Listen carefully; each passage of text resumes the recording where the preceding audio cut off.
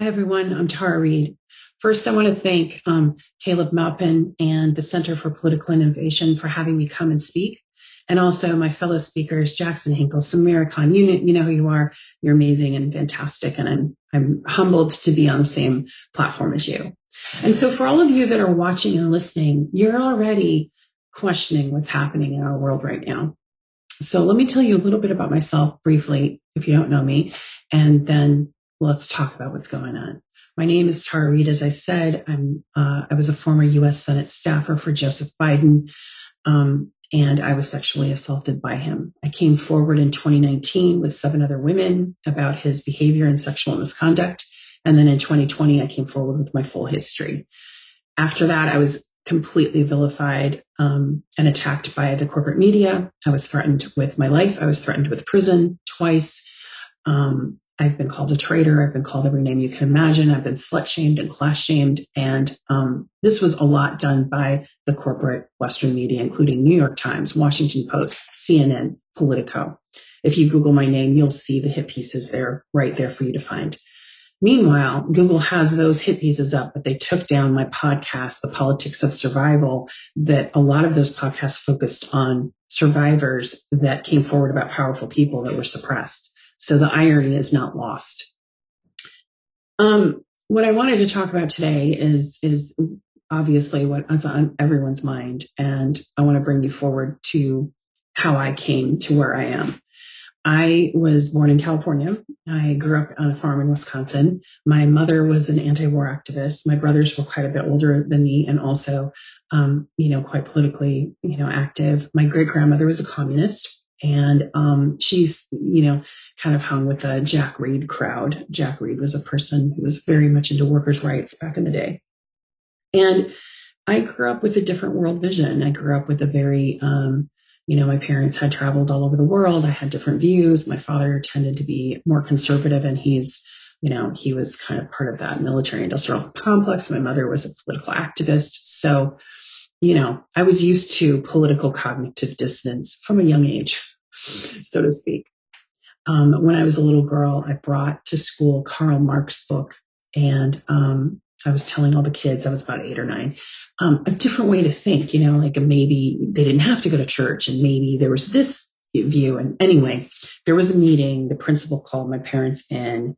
I was no longer allowed to bring my book of Karl Marx in or talk about it. They wanted to channel my leadership skills is what they said. So they put an orange sash on me with a little badge to become a bus patrol. So I was like to inform on anyone that was misbehaving on the bus. So basically they just tried to make me a fascist. So, it worked for a while because I like the orange sash and the badge. Everyone loves a badge, right? When you're 8 or 9. Anyway, I'm telling that story because it's funny, but it's also kind of poignant because we have suffered so much suppression and so much misunderstanding with other cultures and other political ideologies. And it's ingrained in us from a young age, unless we have others around us to kind of, open the door and open our eyes to something different. So what I would say to you is right now we're hearing a lot of dire news. We're seeing censorship on a level I have never seen in my lifetime. I mean, as many of you know, I mentioned I was pretty vilified in 2020. I went to RT, who became an oasis for me of support because I knocked on their door I'm a writer and I wanted to, write some op-eds. They accepted them. I worked for them for about 1.5 years freelance. And then also they produced a podcast called The Politics of Survival, where I was able to raise the voices of sexual assault survivors and other cultural icons and different people that were doing creative work that had different points of view, not just through a Western lens. And unfortunately, as you know, that was taken down from Spotify and taken down from Google. And RT has been censored and has been, discontinued. And I have watched my colleagues get vilified on social media. I've watched their personal accounts be labeled state-run media. And it's been stunning to watch the hate and the vitriol and the bigotry. Now, I know some of these are troll farms paid for by you know who, the Biden administration, the Democratic National Committee, and those billionaires that want to form this message and want people to jump on this message and virtue signal yellow and blue and all of this, you know.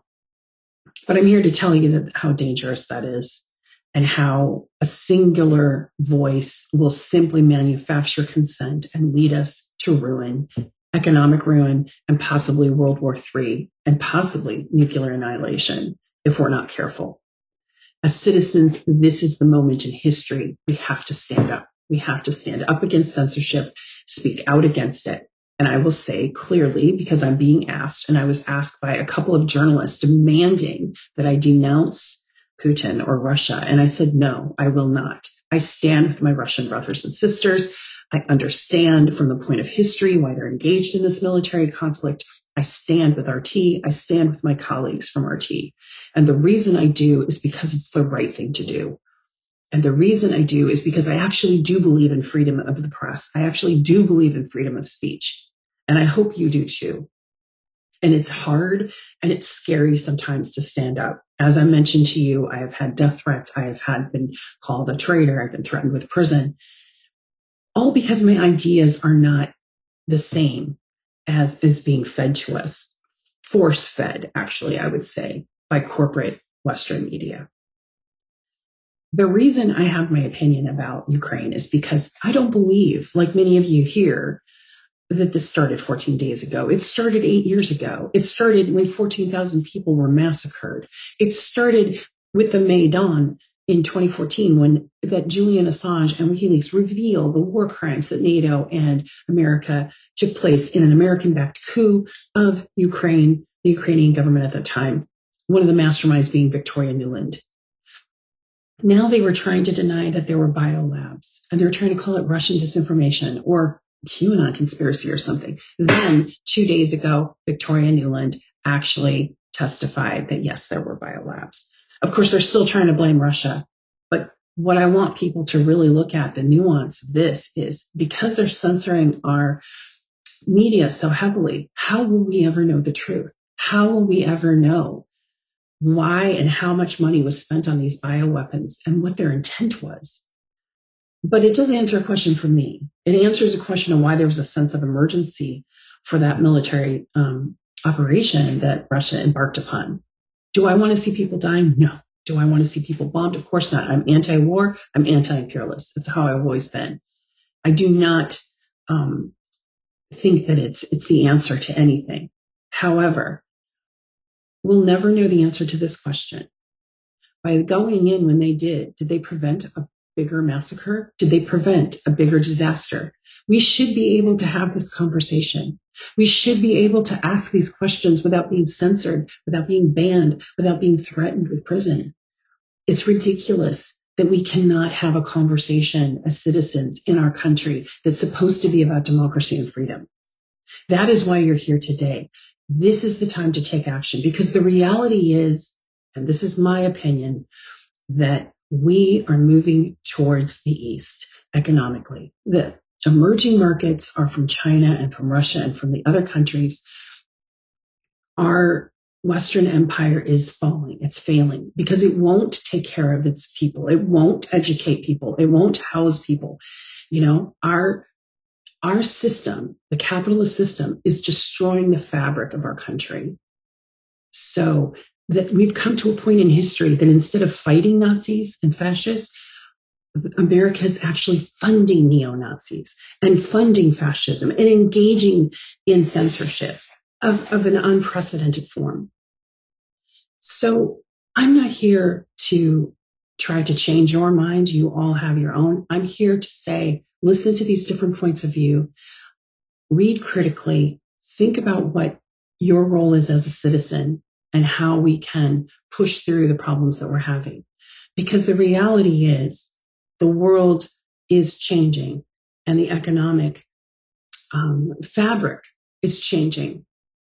If we engage in World War III against Russia, if we engage in that horrible reality, that horrible movement towards manufactured consent, it will be the ruin for generations.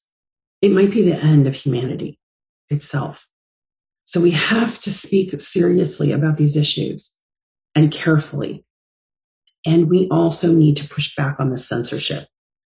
Western corporate media, if we do enter into World War III, in my opinion, they are complicit with trying to fan hysteria and fan bigotry and hate towards Russia.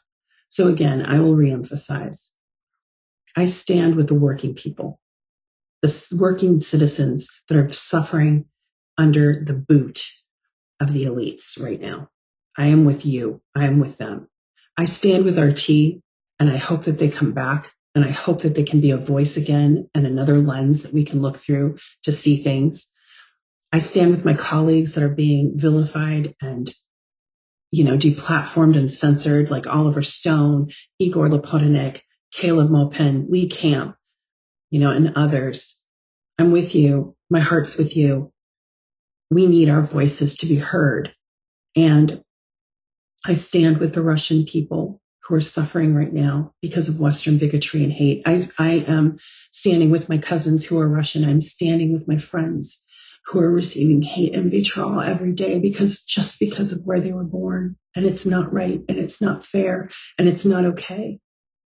I also feel sympathy for the people of Ukraine that are being victimized by a system, a military industrial complex that is destroying their lives as well. None of this is okay. And we must use this point in history to change it. So I encourage all of you to take action however you can to get your voices heard and to move forward. Thank you so much for listening. Thank you so much for having me.